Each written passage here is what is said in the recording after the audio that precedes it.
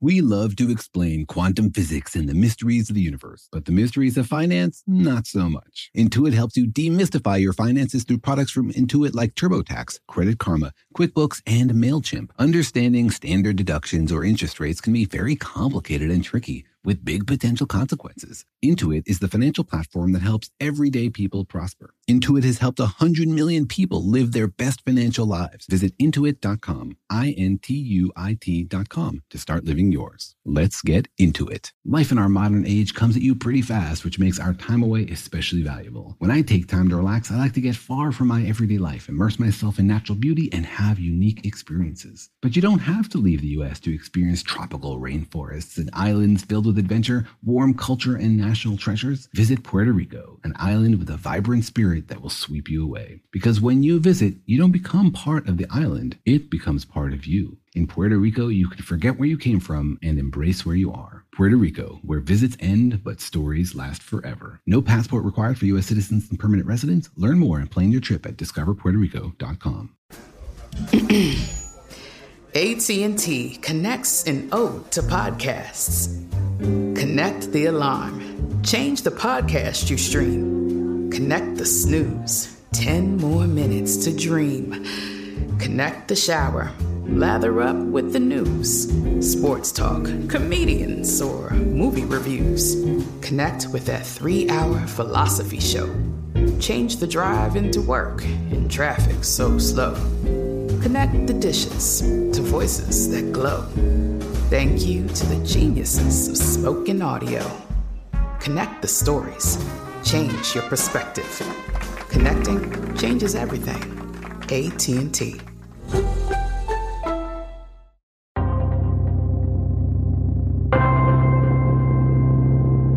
Hey, Daniel, do you ever wish you had a superpower? All the time. I wish I had lots of superpowers.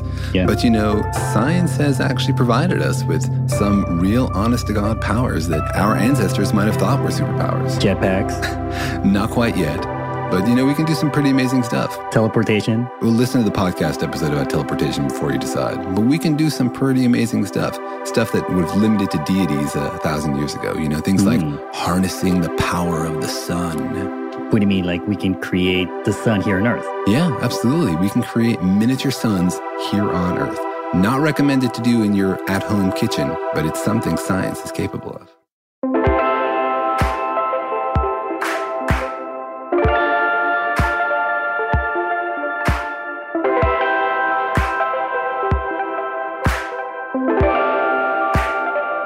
Hi, I'm Jorge. And I'm Daniel. Welcome to Daniel and Jorge Explain the Universe, our podcast about the universe. And everything in it, and everyone in it, and even about aliens, if they are in it. Yeah, even about suns. Suns, S-U-N, and suns, S-O-N. We explain it all.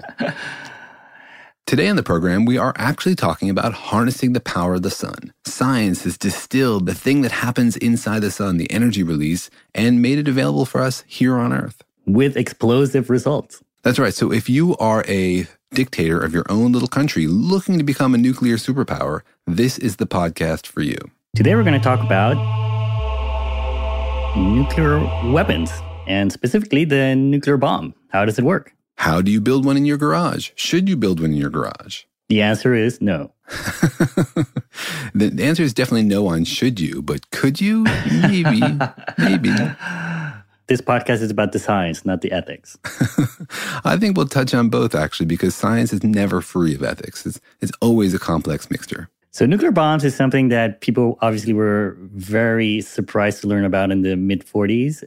And then there was a huge concern with the Cold War up until the 80s and 90s. But then it sort of quieted down until a little bit recently, right? There's been a lot of talk about rogue nations and the threat of nuclear bombs and nuclear weapons and ballistic missiles. Well, if you ask the Union of Concerned Scientists, I don't think they've quieted down at all. There's been a pretty consistent fear that we would destroy ourselves and kill everybody on Earth. They've always been on edge. Basically, since we got the power to do so. Yeah. I mean, we had, in the 80s, the USSR and the USA had enormous nuclear stockpiles, tens of thousands of nuclear weapons pointed at each other with hair triggers.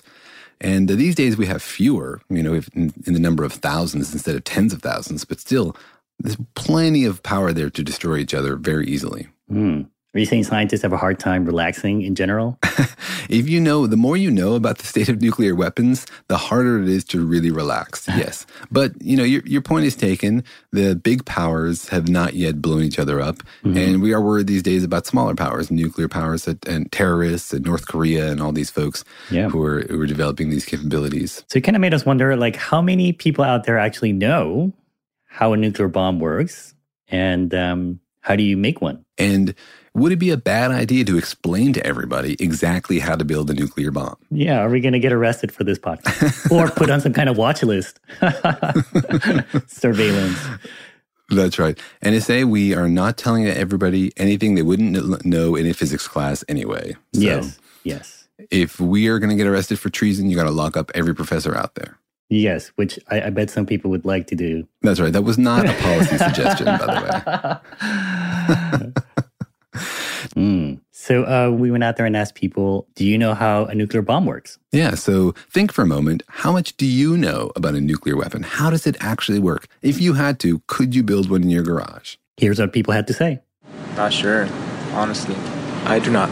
No idea at all? No. Wild guess. By smashing together particles. Cool. I know it's in Chinese, but I don't know how to say it in English. All right, say it in Chinese. 核裂变. So there is two kinds of nuclear bomb, right? Yeah. Atom bomb and what's that called? Hydrogen bomb? Mm-hmm. Yeah. So one is fission. Yeah. One is fusion. Yeah.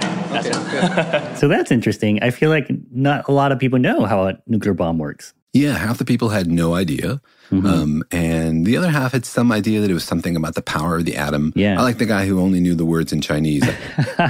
He was so excited to tell me what he knew that I was like, yeah, tell me in Chinese. That's fine. He definitely knew something about the topic. Yeah. But yeah, people generally either didn't know anything or they knew that it had something to do with the atom. And they're right. Essentially, the way a nuclear bomb works is that it releases energy stored inside the atom or lots of atoms really, really rapidly. That's what's called the atomic bomb.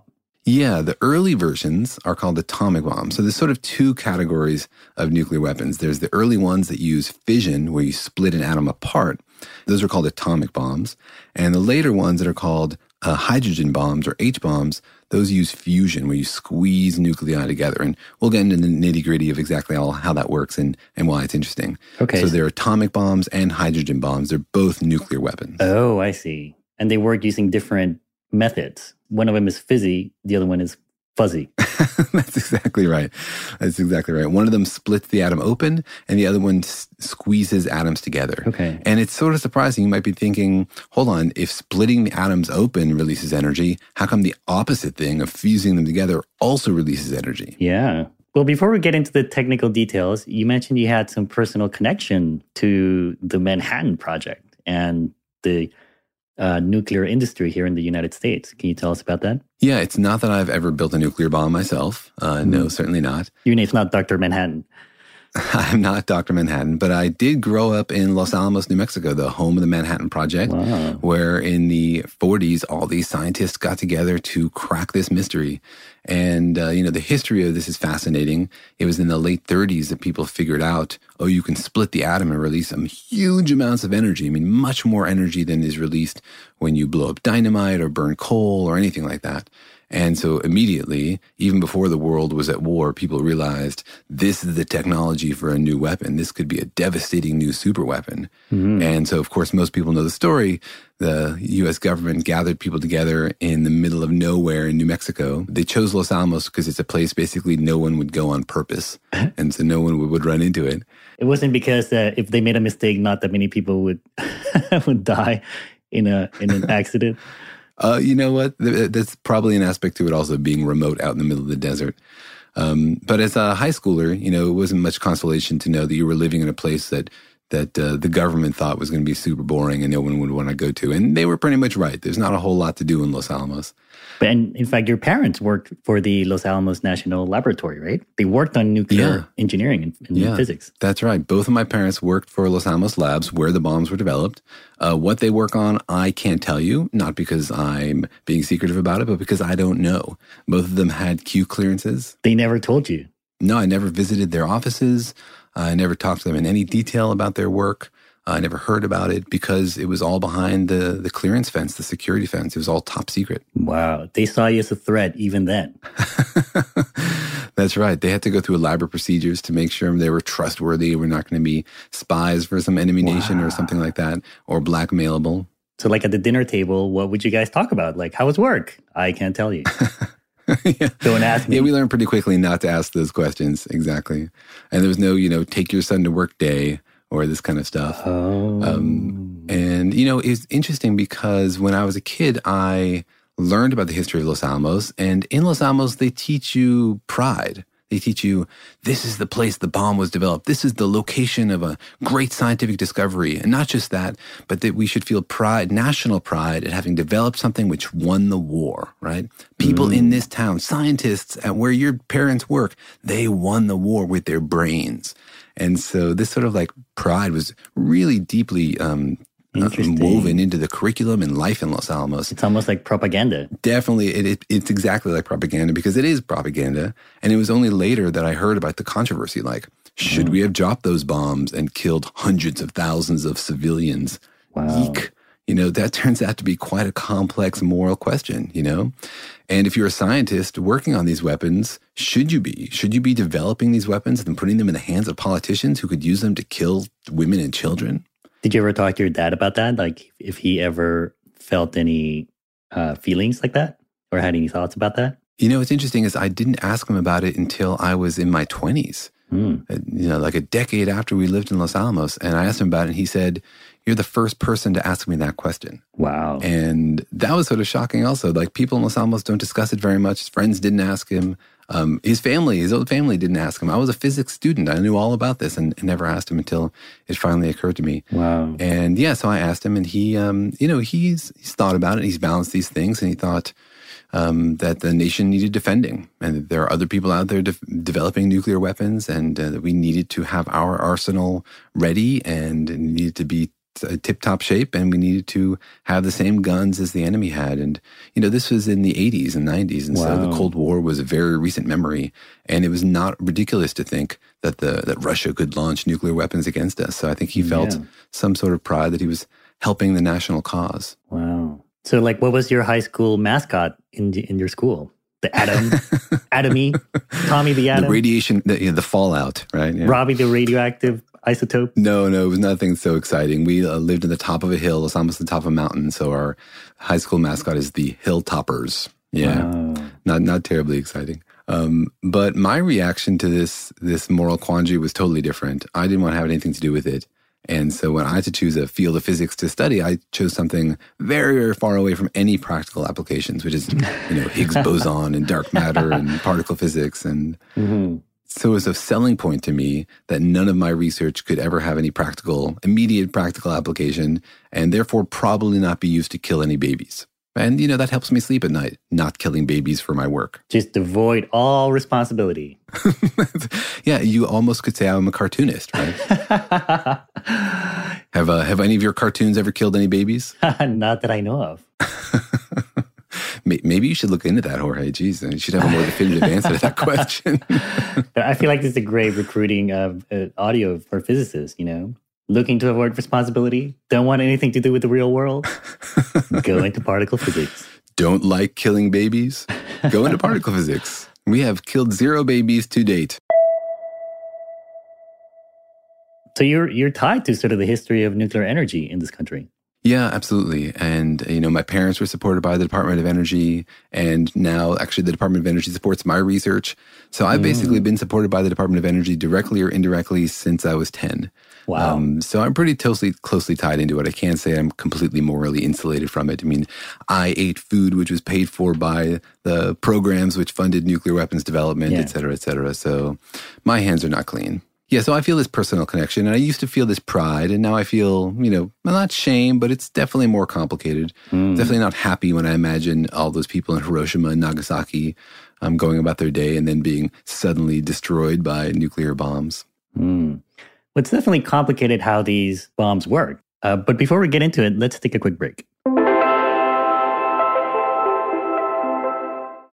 You know that feeling after you've done a deep spring clean of your house when you realize, wow, How have I been living like this? It's kind of like how you feel when you find out you've been paying a fortune for wireless, while Mint Mobile has phone plans for $15 a month when you purchase a 3-month plan. Wow, how have I been affording all this? So it's time to switch to Mint Mobile and get unlimited talk, text, and data for $15 a month. Personally, I've used Mint Mobile, and the calls are always so crisp and so clear. All of their plans come with high-speed data and unlimited talk and text delivered on the nation's largest 5G network. So it's time to ditch your overpriced wireless and go with Mint Mobile's limited time deal for 3 months of premium wireless service for $15 a month. To get this new customer offer and your new 3-month unlimited wireless plan for just $15 a month, go to mintmobile.com/universe. That's mintmobile.com/universe. Cut your wireless bill to $15 a month at mintmobile.com/universe. $45 upfront payment required, equivalent to $15 a month. New customers on first 3-month plan only. Slower speeds above 40 gigabytes on unlimited plan. Additional taxes, fees, and restrictions apply. See Mint Mobile for details.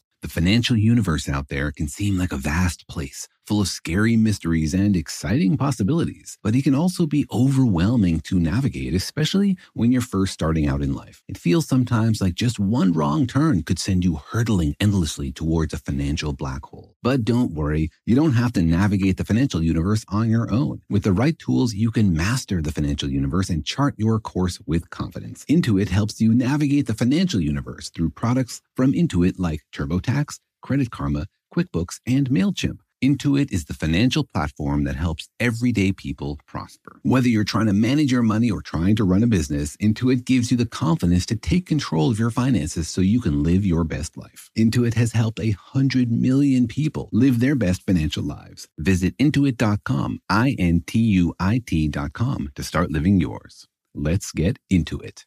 eBay Motors is here for the ride. Remember when you first saw the potential? And then through some elbow grease, fresh installs, and a whole lot of love, you transformed 100,000 miles and a body full of rust into a drive that's all your own. Look to your left, look to your right. It's official. No one's got a ride like this. There's nothing else that sounds like, feels like, or looks like the set of wheels in your garage. With over 122 million parts, you can make sure your number one ride or die stays running smoothly, so there's no limit to how far you can take it. Brake kits, turbochargers, engines, exhaust kits, roof racks, LED headlights, bumpers, whatever your baby needs, eBay Motors has it. And with eBay Guaranteed Fit, it's guaranteed to fit your ride the first time, every time, or your money back. Plus, at these prices, well, you're burning rubber, not cash. Keep your ride or die alive at ebaymotors.com. Eligible items only. Exclusions apply.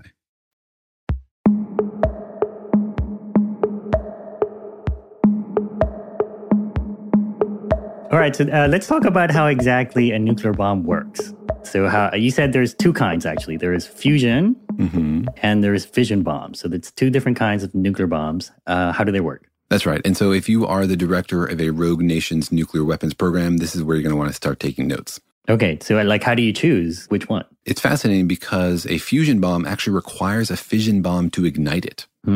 Yeah, but we'll talk about that in a minute. So you should start with, if you're developing a new technology, you start with fission because it's easier, although fusion is much more powerful. So fission is breaking the nucleus of an atom, and fusion is putting together the nucleus of an atom. So that's the difference, right? That's right. Fusion is fusing together a nucleus, and fission is breaking it apart. Exactly. Fizzing it, or fissiling it, or physicisting it, or whatever the verb is Fizzing. For fission.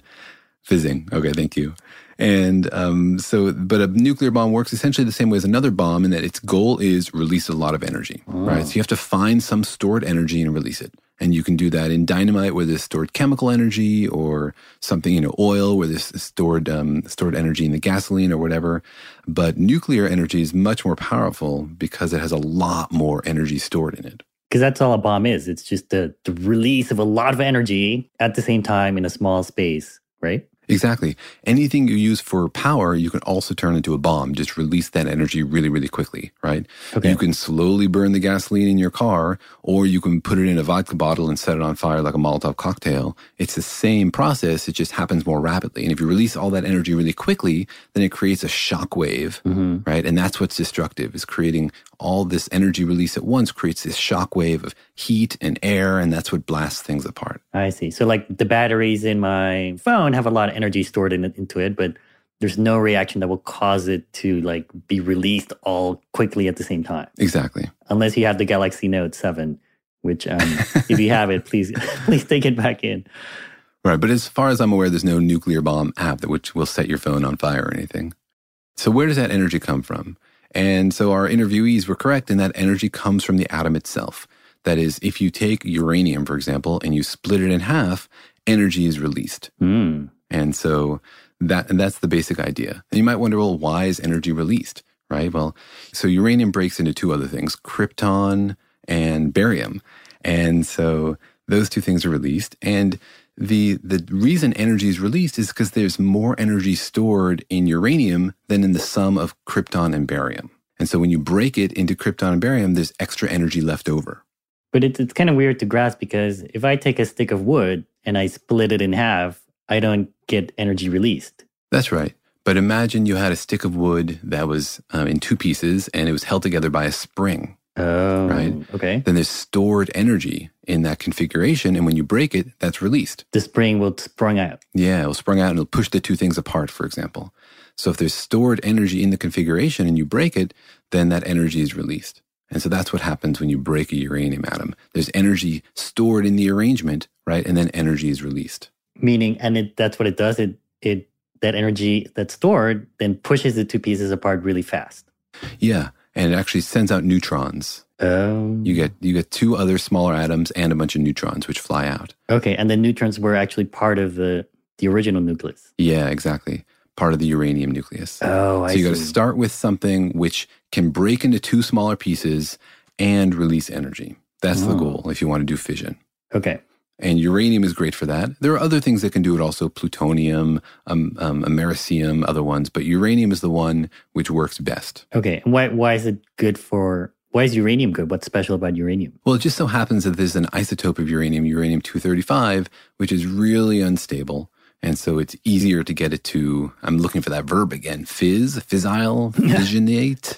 Fissionate. Split, thank you. It's easier to get uranium-235 to split than uranium-238 or uranium-236 or whatever. I see. Each it's of these is a different right on the configuration. cusp of breaking apart itself, so it's easy to make it split up. Exactly. It's less stable. Exactly. Oh, all right. Yeah, and so that's fission. That's why you always hear uranium and uranium cakes and uranium enrichment. Exactly. Uranium enrichment, because the kind of uranium that you normally find in the ground at a uranium mine is not uranium-235. It's not the kind we want for nuclear weapons. That kind is pretty rare. It's, one in a, I don't know the number, but 1 in a zillion atoms of uranium that you find in the ground is the kind you need for nuclear weapons, which is why one of the big obstacles to making a nuclear weapon is not knowing how to do it, because this physics is pretty widely known, but getting the fuel. Yeah. That's why, for example, Iran was working on centrifuges because they're trying to separate out the different isotopes of uranium to get the one that's good for the bomb. I believe the number is 0.72%, Daniel. Wow, it's like your Siri or Wikipedia or something.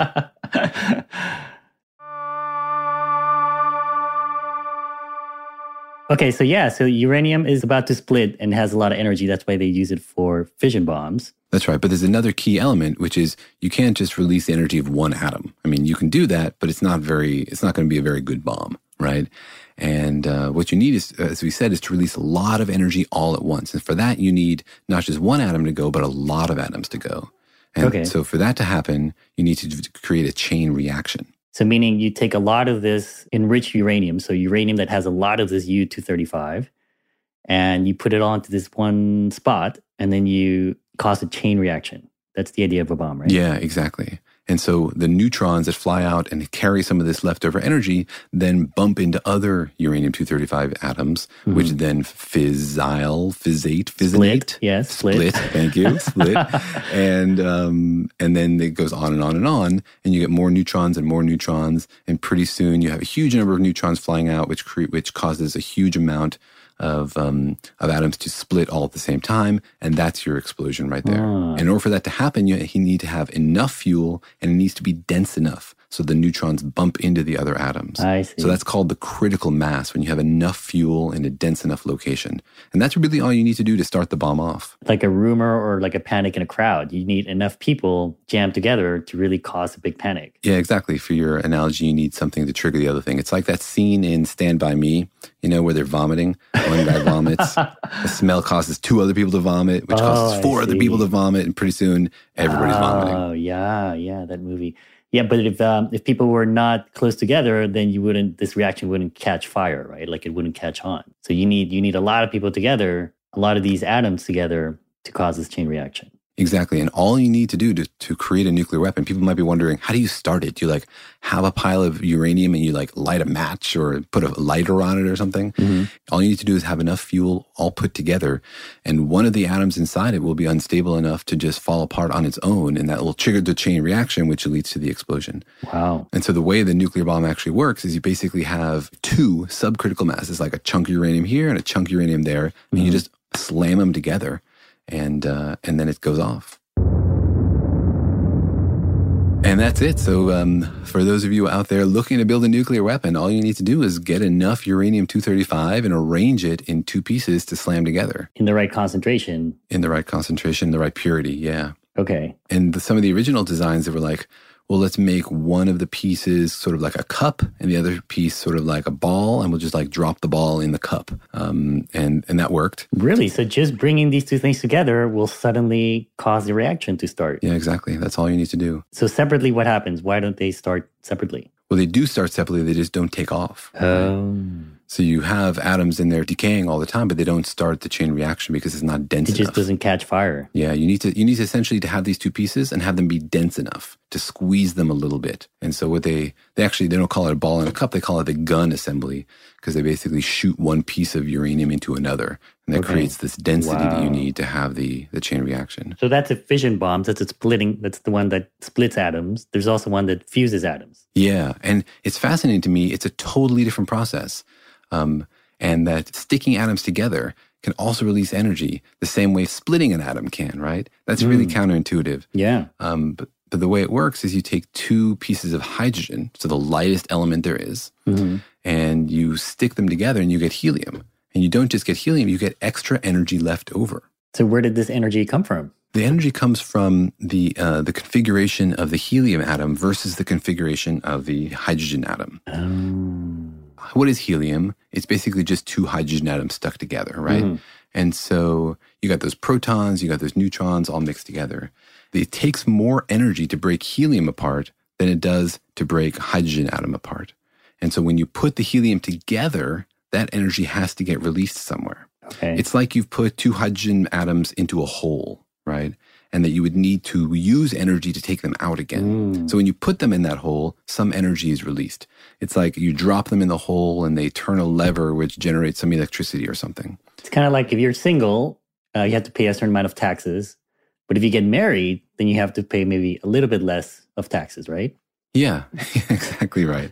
Exactly right. But that kind of marital fusion doesn't usually cause weapons of mass destruction, though. Yeah, but it's kind of the same idea. It's like separately, you make a certain amount of money, but together, because the configuration together, you have extra money left over. Yeah, and it all depends on the configuration of the atoms inside. And so it just so happens that helium takes more energy to break apart than hydrogen does. And so when you build helium out of hydrogen, energy is released. Okay. And then you could take that energy and put it back in to break the helium apart and get your hydrogen back. Right? I see. So it makes more sense if you think about it the other direction. Take helium, you need to put energy in to break it into hydrogen. I see. It's not like uranium, where if you break it, it releases energy. This time it costs you energy to break helium apart. That's right. Imagine, for example, you have 2 magnets and they're stuck together, right? Obviously, it takes energy to pull those 2 magnets apart, right? So that means that when the 2 magnets stick together, energy is released. Okay. And that's exactly what happens. So why is it that some atoms cost energy to break apart and others give you energy when you break them apart? It's all in the nitty-gritty details of how quantum chromodynamics work, this energy of the strong nuclear force. Various arrangements of protons and neutrons are different energies. It's really technical. But the fascinating thing is that if you fuse atoms together, as long as they're light, anything lighter than iron, if you fuse them together, energy is released. Anything heavier than iron, if you split it apart, energy is released. Okay. So lighter than iron, you can fuse. Heavier than iron, you can split. So iron kind of sits in the middle. Iron. Yeah, iron. Ironically, I can't pronounce iron. And that's why, for example, iron is the heaviest thing that's made in the sun, because the sun is just a big fusion bomb and it's making heavier and heavier elements, but it stops at iron because after iron... It costs you energy to make anything bigger. But if you have something bigger and you break it, then that gives you the energy back. And that's where the bomb comes from. Exactly. So a hydrogen bomb is like, you got to stick these two things together, right? But hydrogen is positively charged. So how do you get two hydrogen atoms to stick together? It's not easy. You got to squeeze them really, really hard. That's why it costs energy.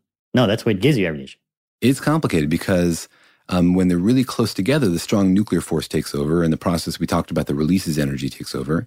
When they're a little further apart, it's the positive charges that take over. So it's sort of like, have you ever been to putt-putt golf, right? And you have to get the ball into a hole, but the hole is at the top of a little hill. Mm-hmm. If you get it just right, boom, it'll stick in the hole and stay there. If you miss a little bit, the hill will push you away. So getting fusion to work is a little bit like that. You got to squeeze the hydrogen atoms together. If you get them close enough, they will stick and they will release energy. That's like the golf ball falling in the hole. If you don't get them close enough, they're just going to push each other apart. So the first atomic bombs that we made were hydrogen bombs, right? No, the first ones were fission bombs. They were uranium. Oh, I see. And then later we made hydrogen bombs. Yeah, and the only way we could make hydrogen bombs was by setting off an atomic bomb. Yeah, so you need to surround a bunch of hydrogen with nuclear weapons, blow those up, right? So you set off a fission bomb, which creates enough energy density to squeeze the hydrogen to cause it to fuse, which sets off the hydrogen bomb. Wow. So a hydrogen bomb is really a two-step process. It's first, let's do an old-fashioned atomic bomb, and that's like the ignition switch for the hydrogen bomb, right? Wow. Like yesterday's superweapon is today's ignition switch. It's crazy. And so both of these types of bombs are more explosive than, say, dynamite, just because there's more energy inside of the atom than in the reaction between atoms. That's right. All the other kinds of bombs, dynamite and gas bombs, whatever, those are just releasing the energy in chemical bonds, which is not a lot compared to the energy stored inside the atom. Wow. And that's because a strong nuclear force is a super duper strong force. And it just happens that there's a huge amount of energy stored inside the atom. Okay, so it sounds sort of simple. So does that mean that anyone can make a nuclear bomb? It's tricky. You need to get the materials, right? Even for a hydrogen bomb, which just requires hydrogen, you need to create fusion, which means creating a fission explosion. Okay. So basically, the gatekeeper for creating nuclear weapons is getting the nuclear fuel. These days, we rely on the fact that uranium is hard to find. You have to mine it, and then you have to enrich it. And so basically, if you want to build a nuclear weapon, then you have to get enough uranium-235. After that, it's not too complicated. Wow. Well, let's get into it. But first, let's take a quick break. The financial universe out there can seem like a vast place, full of scary mysteries and exciting possibilities, but it can also be overwhelming to navigate, especially when you're first starting out in life. It feels sometimes like just one wrong turn could send you hurtling endlessly towards a financial black hole. But don't worry, you don't have to navigate the financial universe on your own. With the right tools, you can master the financial universe and chart your course with confidence. Intuit helps you navigate the financial universe through products from Intuit like TurboTax, Credit Karma, QuickBooks, and MailChimp. Intuit is the financial platform that helps everyday people prosper. Whether you're trying to manage your money or trying to run a business, Intuit gives you the confidence to take control of your finances so you can live your best life. Intuit has helped 100 million people live their best financial lives. Visit Intuit.com, Intuit.com, to start living yours. Let's get into it. eBay Motors is here for the ride. Remember when you first saw the potential? And then through some elbow grease, fresh installs, and a whole lot of love, you transformed 100,000 miles and a body full of rust into a drive that's all your own. Look to your left, look to your right. It's official. No one's got a ride like this. There's nothing else that sounds like, feels like, or looks like the set of wheels in your garage. With over 122 million parts, you can make sure your number one ride or die stays running smoothly, so there's no limit to how far you can take it. Brake kits, turbochargers, engines, exhaust kits, roof racks, LED headlights, bumpers, whatever your baby needs, eBay Motors has it. And with eBay Guaranteed Fit, it's guaranteed to fit your ride the first time, every time, or your money back. Plus, at these prices, well, you're burning rubber, not cash. Keep your ride or die alive at ebaymotors.com. Eligible items only. Exclusions apply. Apple Card is the perfect cashback rewards credit card. You earn up to 3% daily cash on every purchase every day. That's 3% on your favorite products at Apple, 2% on all other Apple Card with Apple Pay purchases, and 1% on anything you buy with your titanium Apple Card or virtual card number. Visit apple.co/card calculator to see how much you can earn. Apple Card issued by Goldman Sachs Bank USA, Salt Lake City branch, subject to credit approval. Terms apply.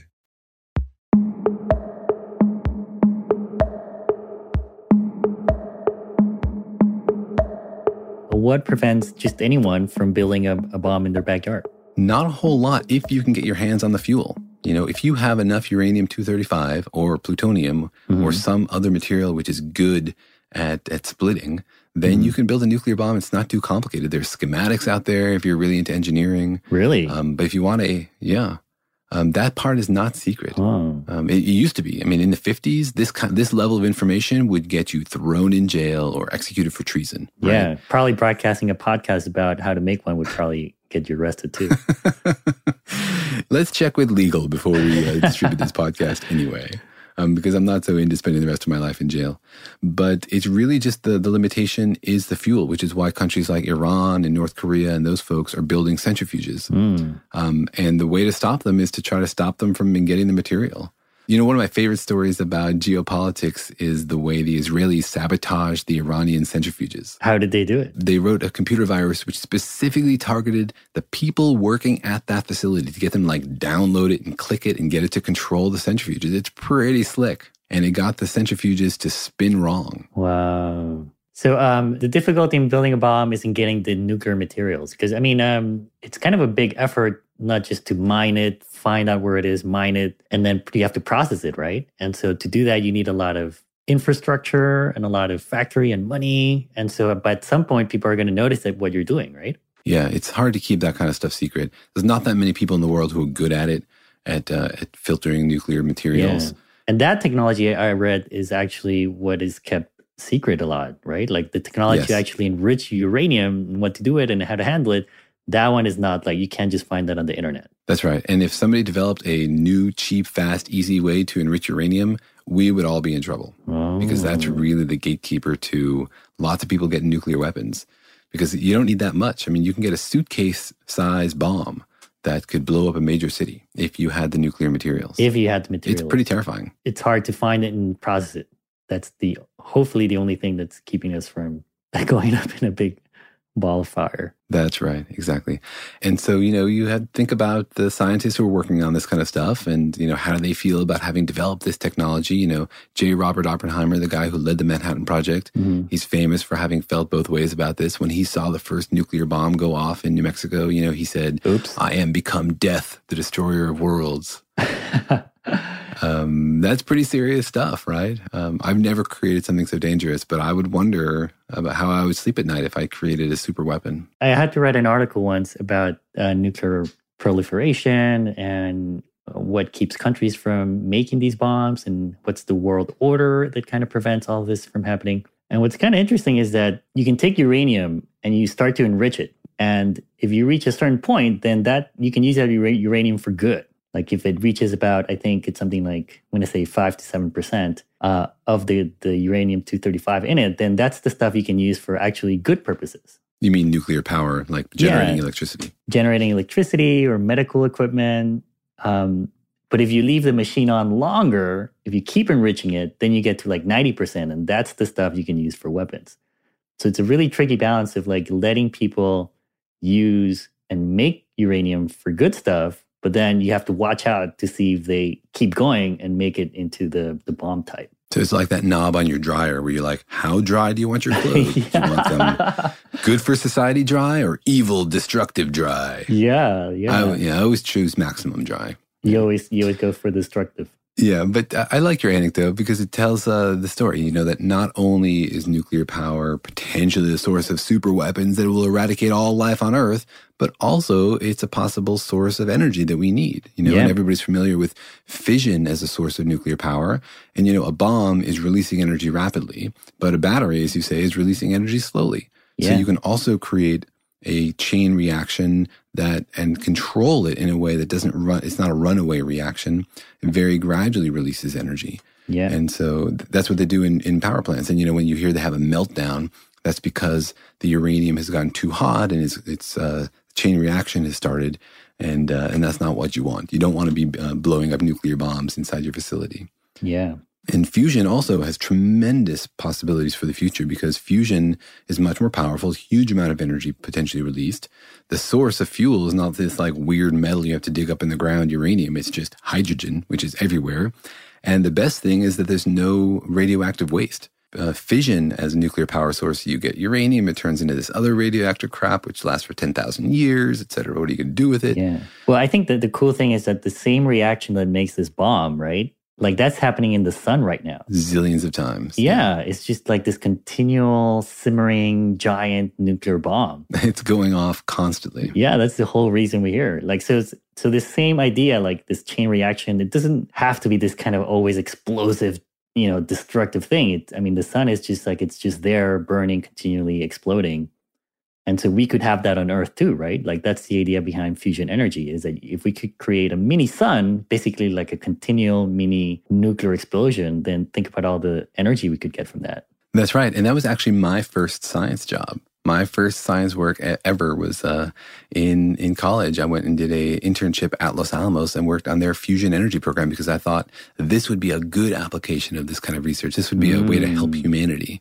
And it's true. And it's very promising. And as I was saying before, there's no radioactive fallout or waste. It just produces helium. The problem is that it's hard to do. You know, they're working on it. We could do a whole other podcast about how to build a little sun on Earth and keep it from turning into a bomb and burning everybody. Well, that'd be cool. So if they make it work, it'll not just give energy for everybody, but everybody will get a helium balloon. That's right. We'll all talk kind of like this for a while. Yeah, exactly. There'll be lots of side benefits. No, seriously, if fusion becomes feasible and accessible, then we're talking about basically free energy because the cost will just drop very, very quickly. And that would change society, right? Yeah. If energy is free, then almost everything is possible. If energy is free, you can make as much drinking water as you like, right? If energy is free, you can build whatever homes you like. You can make concrete. You can do all sorts of things. So many problems would be solved if you could get cheap energy. And fusion is the way to do it. It's just really technically tricky. Well, I think the takeaway is that inside of each and every atom, there's just an enormous amount of energy. And so that can be either very destructive or very promising to make an incredible future. That's right, yeah. And so there are both positive and negative potential energies for all the scientific research. Well, I hope that blew your mind. It fused some ideas in your head together. It split your view of the world. And jokes aside, please do not try to build a nuclear weapon in your garage. It will not end well. And if you listen to this podcast, be very careful about what you Google afterwards. The NSA is always listening. They're listening, yeah. Well, thank you so much for joining us. See you next time.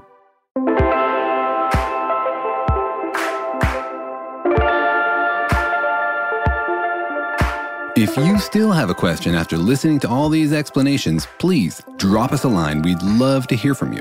You can find us at Facebook, Twitter, and Instagram at Daniel and Jorge, that's one word, or email us at feedback@danielandjorge.com.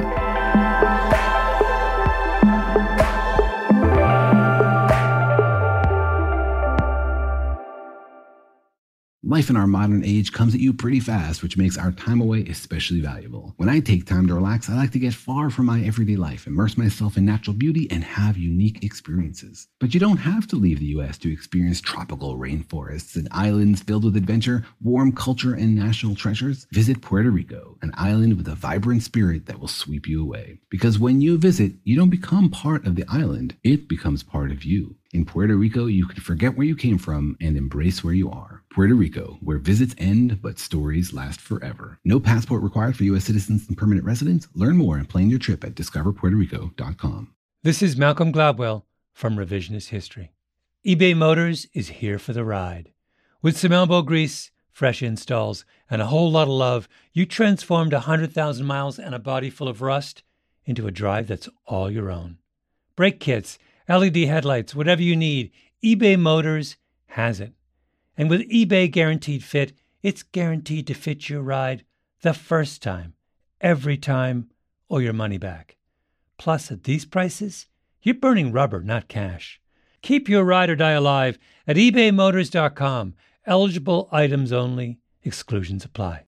We went from normal life, healthy child to acute lymphoblastic leukemia, or B-cell ALL. The St. Jude team came up to get CJ via ambulance. Shortly after that, I noticed a rainbow.